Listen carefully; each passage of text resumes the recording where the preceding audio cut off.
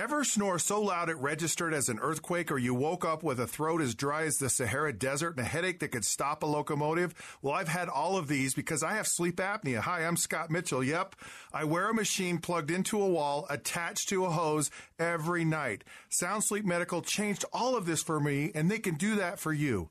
They specialize in providing oral appliance therapy for individuals suffering from sleep disorders.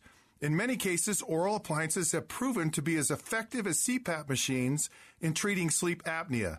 The lack of sleep is a serious health risk and has been linked to heart disease, stroke, diabetes, and even depression. The oral appliance I got from Sound Sleep Medical has freed me from a hose. I can go anywhere, and I've never slept better. Call Sound Sleep Medical today. Seriously, for a limited time, the first 25 people that call get a free consultation worth $200. Call 801-783-5451.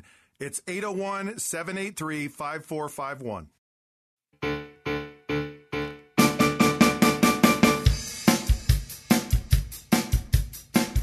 Hello, I'm Jim Bennett. I'm Abby Bennett. And this is Dinner Table Politics. And we are recording this episode of Dinner Table Politics in the wake of the United States getting really upset at Iran. Iran has shot down a drone, a surveillance drone that was, according to the United States, in international waters, according to Iran, and what may well be forged information, it was over Iranian airspace. What was it surveying? It's a spy drone. We were spying. On what? On who? We were spying on Iran, probably on their nuclear facilities. So thought we already went through all that. Wasn't there a war? I remember it was a pretty big deal. There was we a never Q found anything. Instead of an N. That would be Iraq, not Iran. Oh. And what's interesting is that Donald Trump was very critical of the Iraq war throughout the campaign. I mean, if you go back to the actual time Wait, of the... he's being a hypocrite? That's crazy. That's crazy. No. Yes, I'm afraid it's true. Donald Trump is not being consistent and is being hypocritical and is saber rattling. Didn't we talk about saber rattling before? No. Are you familiar with the term saber rattling? He's got his saber and he's rattling it. Is that like when you have like one of those toy lightsabers and when they're not extended all the way, you can like rattle them around? The plastic makes noises. I think that the end result is pretty much the same. Or like the ones that light up and stuff, so they have batteries. And so if you shake it, you can hear the batteries. Well, I guess that would be one way to describe it. Case closed. Case closed. But the Trump administration has been so critical of previous Republican administrations that took action in the Middle East, and yet the Trump administration has been extraordinarily interventionist. They've gone in and we've gotten involved in Syria. We've gotten involved in the fight against ISIS, which is something that he said he would do in the campaign. But the idea of going to war with Iran is just so troubling on so many levels that I think we need to discuss it and discuss the implications of it. Because Iran is a much more difficult country to deal with than Iraq. Why? Well, it's larger, for one, not just How geographically. much larger? The population is much bigger. And the standing army of Iran, Iraq's standing army essentially imploded the minute we invaded. And we don't think the same thing would likely happen with Iran. Why did we take so long in Iraq then? Why were we like... Well, if the army like imploded, wouldn't they just wouldn't they just give up immediately? Well, yeah, the army would, but what you were dealing with and what we're still dealing with to some degree in Iraq is guerrilla warfare. You're dealing with insurgents. You're not dealing with the kind of military action that you had in World War II, where everybody was in a uniform and everybody was labeled and everybody knew exactly who they ought to be fighting. Ever since the war on terror began after the 9/11 attacks, back then President Bush said this is going to be a different kind of war because we are not necessarily declaring war against the state, and we are declaring war against terrorists and the people who harbor them. And so the war has gone into all kinds of different countries to deal with all kinds of different people, and they're not people who label themselves as combatants. So that's been a problem. Going against Iran my guess is that would be an even bigger problem, because Iran is not the kind of secular government that Iraq was. Saddam Hussein, yes, these were Muslims.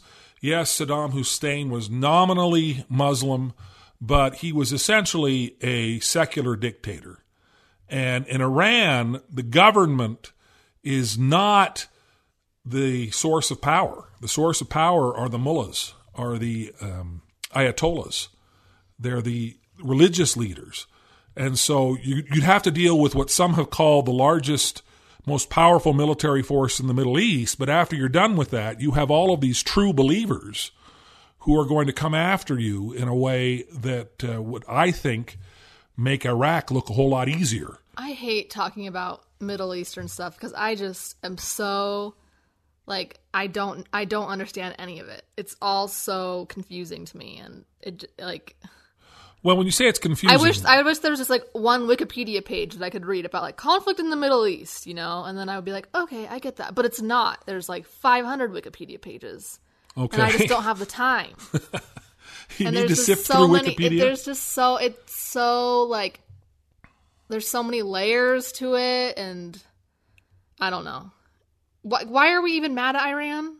What did they do? Well, so Iran, during the Obama administration particularly, was developing nuclear weapons. And we knew that for a fact? Yes. How? Knew. Well... Drones? No. Well, they announced that they had a nuclear program, but insisted it was just for fuel, that they weren't actually going to... Just for fun. Just for fun. It's just for fun. It's just for fun. It's a hobby. They essentially were trying to say that. Nobody believed them. But they had all this enriched uranium. We want to make really cool lava lamps. Yeah. Those would be scary lava lamps. Melt your face off. Not if, like, the glass was thick enough or something. I don't know the science behind nuclear lava I don't lamps. either. And I don't know that there's lava involved that would make lava lamps look cool. Okay, let's agree to disagree. All right. Well, so yeah, they were developing a nuclear capacity that would be able to be used for nuclear weapons. And they were doing it amid a whole bunch of rhetoric from Iranian leaders talking about wiping Israel off the map. And so one of the problems with nuclear weapons in Iran is we're not as scared that they're going to launch them at the United States as we are that they're going to use them to completely destroy Israel. Oh. They have essentially vowed that Israel is an illegitimate state and it needs to be wiped off the map. So, but a lot of like people that live in Israel are Palestinian and Muslim and stuff. That seems, well, I don't know. Yeah, well, I mean, the whole idea. I mean, if you want to talk about something that's complicated, I guess if they're already talking about wiping a whole country off the map, they're not really that concerned about collateral damage. Well, these are not people that are dealing. When you're talking about the religious leaders, who are the extremists who insist that they have a religious calling to be able to create turmoil in the world. I remember President Ahmadinejad, who came to Columbia University in 2007. And at one point, somebody asks him, what do you do? How do you handle homosexuality in Iran? And he says, we don't have any homosexuals in Iran.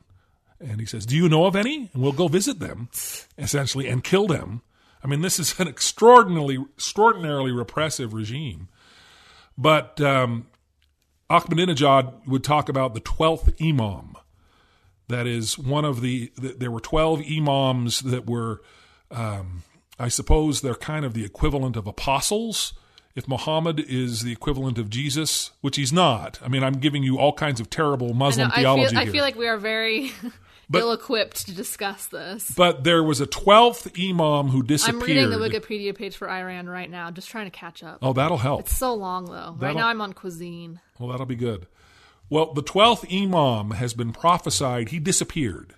And he's been prophesied to return at a time of great turmoil. And so Ahmadinejad said it's his responsibility and Iran's responsibility to create the turmoil in order to allow the 12th Imam to return. But like Christians believe that Jesus is going to return at great turmoil. So maybe they'll like cancel each other out. Like he'll inadvertently bring back every religion's major deity, and then we're all set. And then it's like end game. Well, do you know of any Christian leaders that are saying, let's make the world a more violent place so that Jesus will come back? I'm hearing a lot on not-so-cuckoo stuff from extremists, even Christian extremists, but I'm not hearing anything like that. I don't know. There was that one cult that like they all drank poison or something because they thought that aliens were going to come.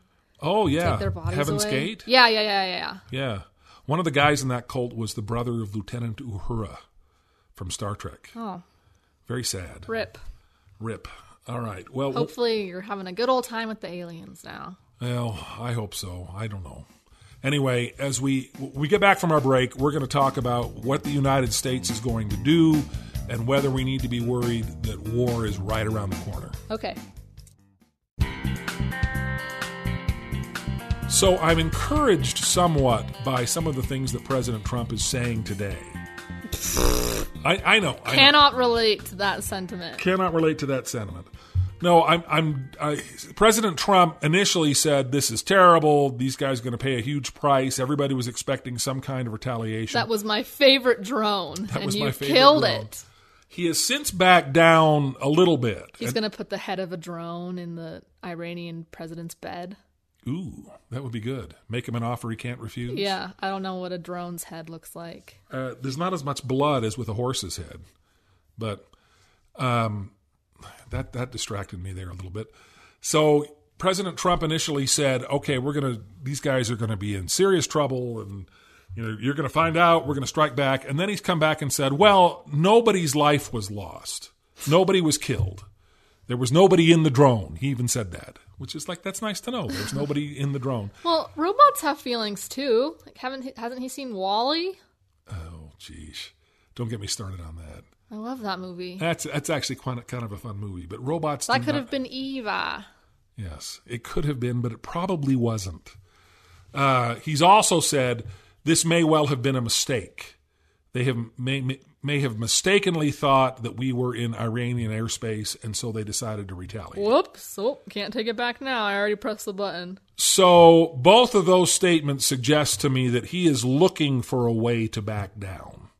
I don't think Donald Trump wants to get into a war. I know that when he was elected in 2016, members of my family, my sisters particularly, were panicking and said, he wants to get us into a war. He wants to blow up the world. I don't think he wants to do that. I don't think that's helpful. It's not because I think he's extraordinarily principled. I think it's because he recognizes that the kind of war that we would get into with Iran would not help his re-election chances. Although there's some argument about that too, because wars, people tend not to switch horses in midstream if you're at war. And so... I don't know. I feel that way if you're not the aggressor, like in World War II, like when we got, bombed by, like at Pearl Harbor and stuff. And right. But then you look at like Vietnam and stuff, and nobody that was a pretty big. I don't know. I'm trying to say. Well, in Vietnam, people were not happy about that. That's right, and Vietnam actually persuaded Lyndon Johnson not to run for re-election.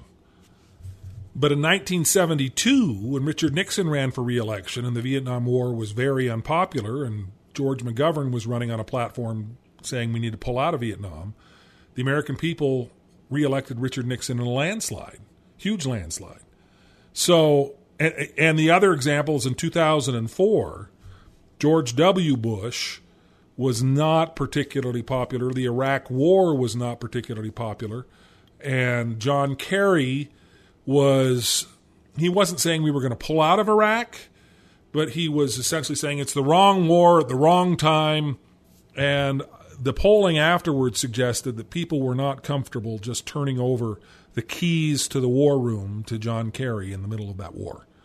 So maybe Trump is making some calculus that if he can... That is a horrible thing to do, though. Starting a war just for your own political gain. That's awful. Have you ever seen the movie Wag the Dog? No. This was a movie that came out right before the Lewinsky scandal. And it's a movie it's got Dustin Hoffman and Robert De Niro play people who essentially make a fake war against Albania to help a president get reelected. It's a very funny movie, actually. And so they create a song for the war, and Woody Harrelson plays this war hero who isn't a war hero and is actually a nutcase. But they manufacture a war that doesn't exist. And during the Lewinsky scandal, actually the day that Monica Lewinsky testified before the grand jury, Bill Clinton launched an airstrike against Iraq. And he was asked in a press conference, have you seen the movie Wag the Dog? And the accusation was, this is Wag the Dog all over again. Uh-huh. And during impeachment, Bill Clinton did it again. He launched another airstrike against Iraq. Maybe he was just bored. Maybe he was just bored. I don't know. But that's nuts. That's nuts. That's crazy that one dude can do that. Well, the Constitution gives the power of the military directly to the president. Yeah, but that was back in the day when to get the military together, you had to send some guy on a horse with a handwritten note to all the farmers and be like, "Go get your guns. We're gonna march a couple miles." It was way before we had drones and airstrikes. Right. And but I don't know. That's just crazy to me. Well, but actually now I think it's more important than ever to be able to make quick decisions when you're out on the military field. Because if you're a military commander, yeah. If you're trained in that, not if you're just some dude. Well, some dude is the president of the United States. Yeah, and he was a draft dodger for bone spurs.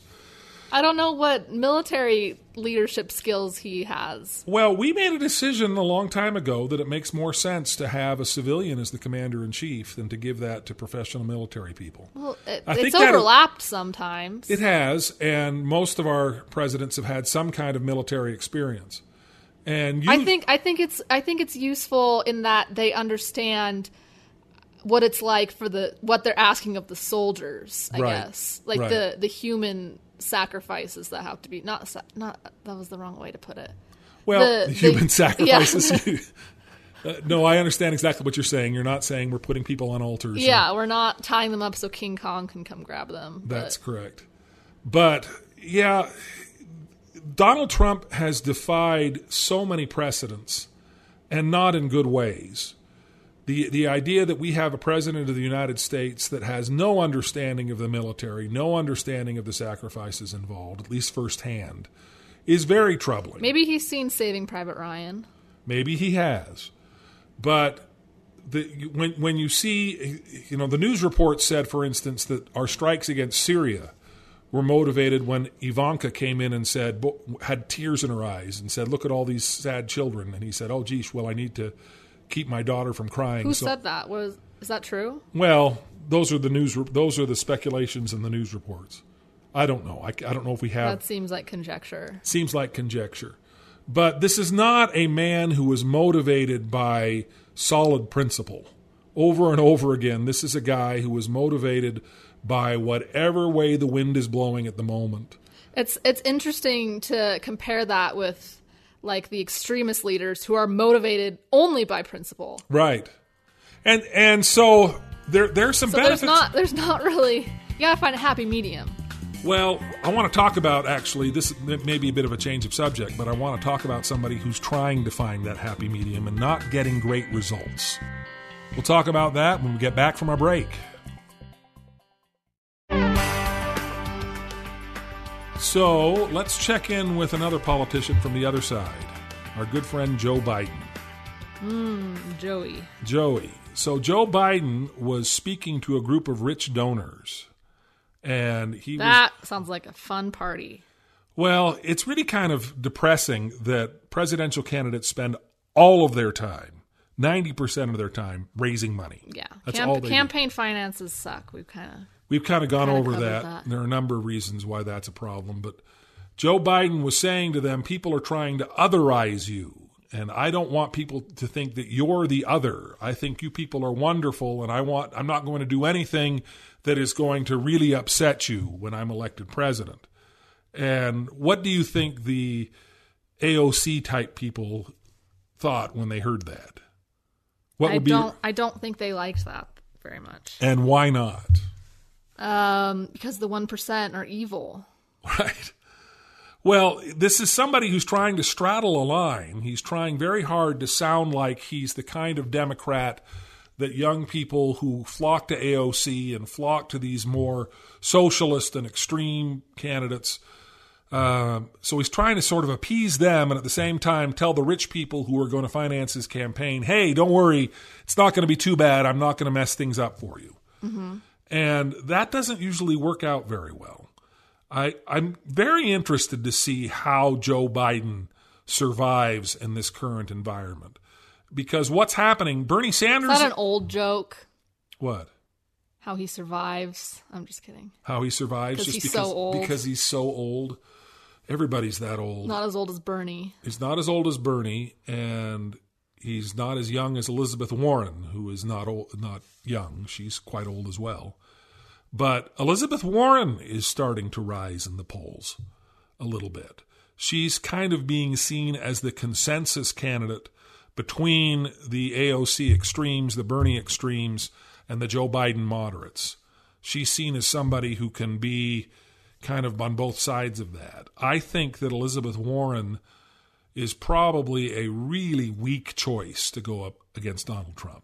Yeah. Because I don't think she has the kind of temperament that can handle Donald Trump mocking her 24 hours a day.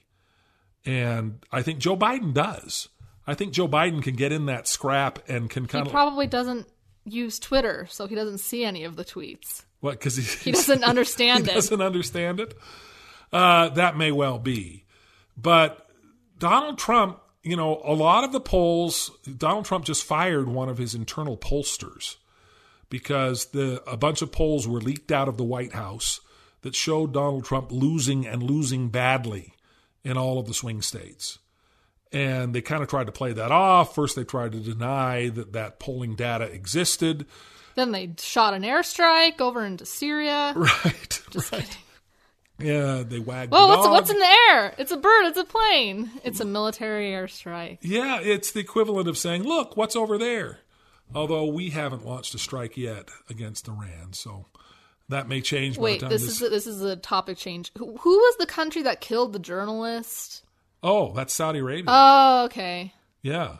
And that's in the news, too, because Donald Trump, the Senate, a Republican Senate, they've passed a law that they have rejected Donald Trump's emergency sale of arms to Saudi Arabia, due, I think, in part to what happened to that journalist. Wait, emergency sale? What is that? Well, so Donald I'm sounding Trump... so dumb this whole podcast. This is embarrassing. You represent the audience. Everybody out there is... You're calling our audience dumb? No. They turn to us... Well, you're old, so... Yes. The audience is young. Do you even know what a tweet is? Do I know what a tweet is? I'm just kidding.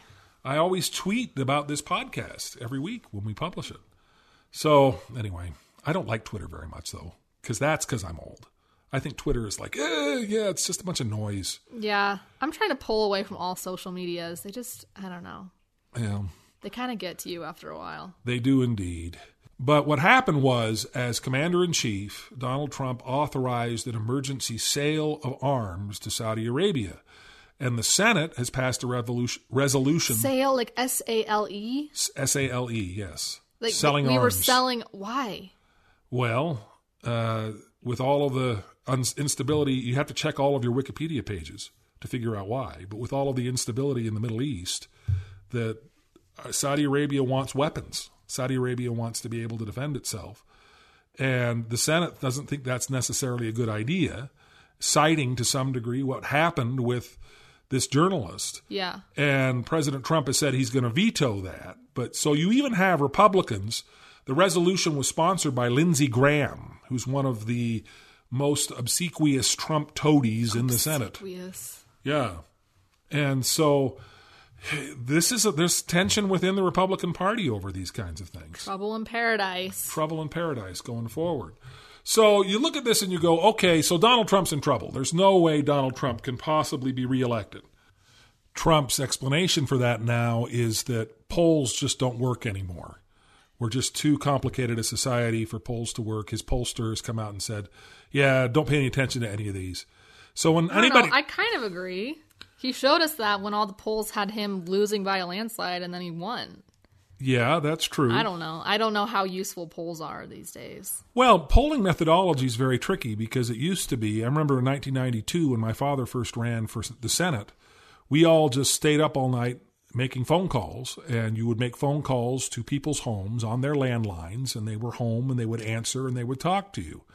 And now you can't do that anymore. I do not answer any numbers that are unknown in my cell phone. You know, I hate robocalls. Hate them. You know, hate them. The next iPhone operating system is going to allow you to not take any calls that you don't know.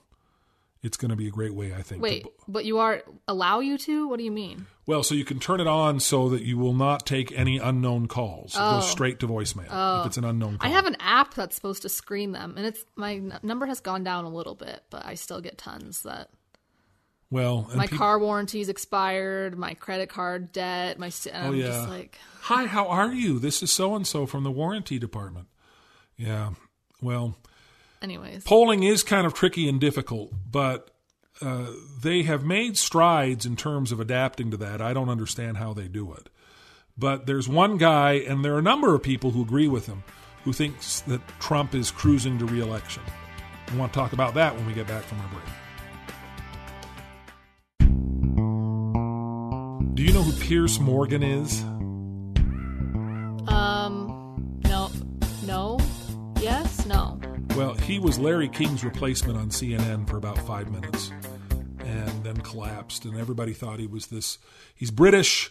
Arrogant. He's the worst. I hate him. Yeah, I know who he is. And he got mad at Ariana Grande once for wearing too revealing of clothing. Oh, I didn't know that. He's dumb. Well, that's my entire opinion of him is based off of that, basically. I don't know. He says a lot of inflammatory stuff just to be inflammatory. Well, and that may be this latest column that he's written where he says, he begins by saying the polls don't look good for Donald Trump. I mean, by any normal yardstick, the president is heading for a defeat in the 2020 election. And they... What does he know? He's British. Well, the British have their own challenges now with Theresa May stepping down. They're terrified that Boris Johnson is going to become the new prime minister. Oh, no. And don't want to get into that. But he says, he talks about Trump's 2020 campaign launch in Orlando, Florida. He said, Trump exuded the confident, all-conquering swagger of someone who defied all polls and logic last time and fully intends to do so again. And it is true that if you look at the Trump rallies, you look at the Trump faithful, these are not people who are demoralized, who think that their guy's going to go down in flames. And I compare it to 2004, when I was a huge Bush supporter. And all of us huge Bush you supporters. Were insufferable back then. Wasn't I, though? I remember being 7 and thinking, my dad is the worst. Well, there you go.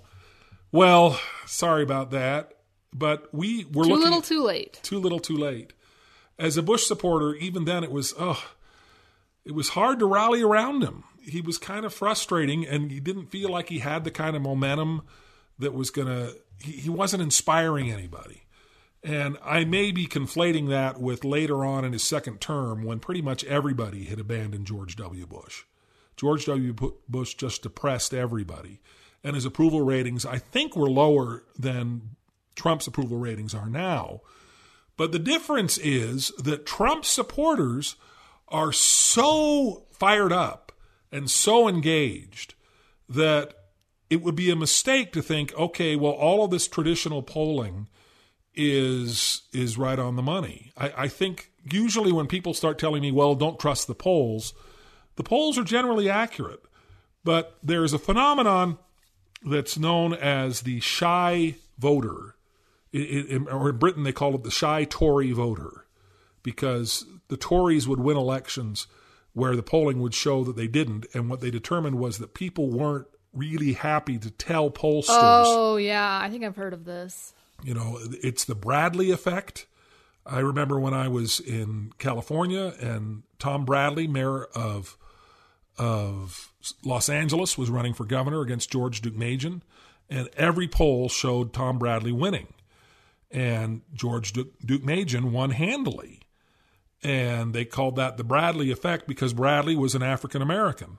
And people didn't want to tell pollsters that they were not going to vote for an African American because they thought they would look racist if they did. And I don't know. I feel like correlation isn't causation. I don't know. Well, I absolutely think there is a big chunk of the electorate that supports Donald Trump that doesn't like to tell people they support Donald Trump.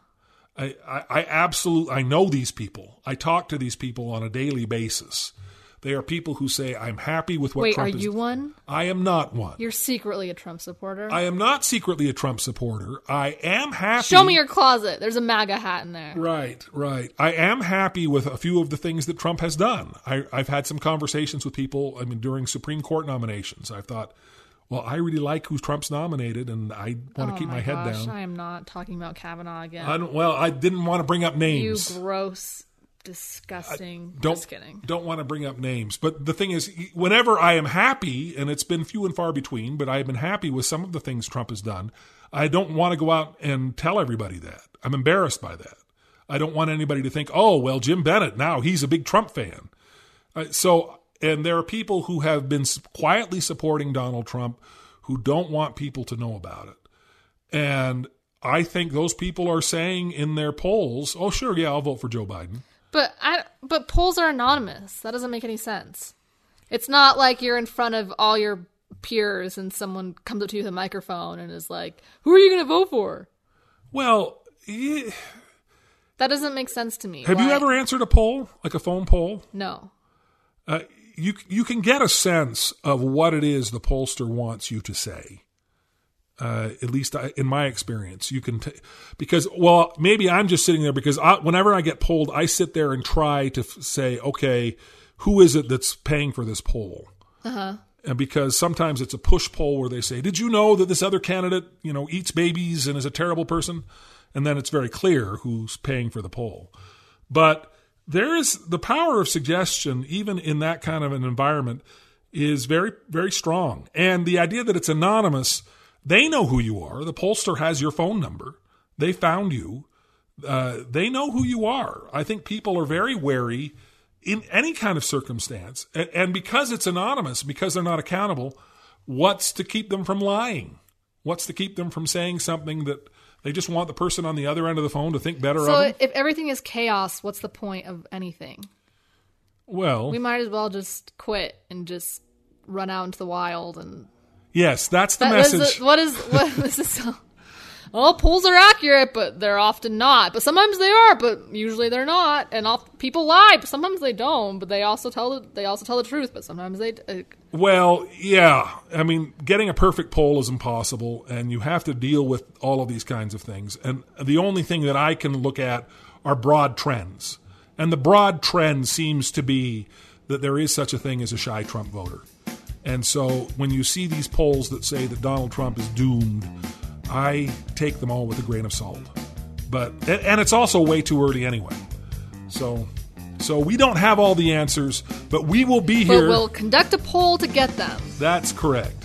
In the meantime, if you're listening to this on the radio, please be sure to subscribe to our podcast. You can do that at iTunes or the KSL Podcast Center.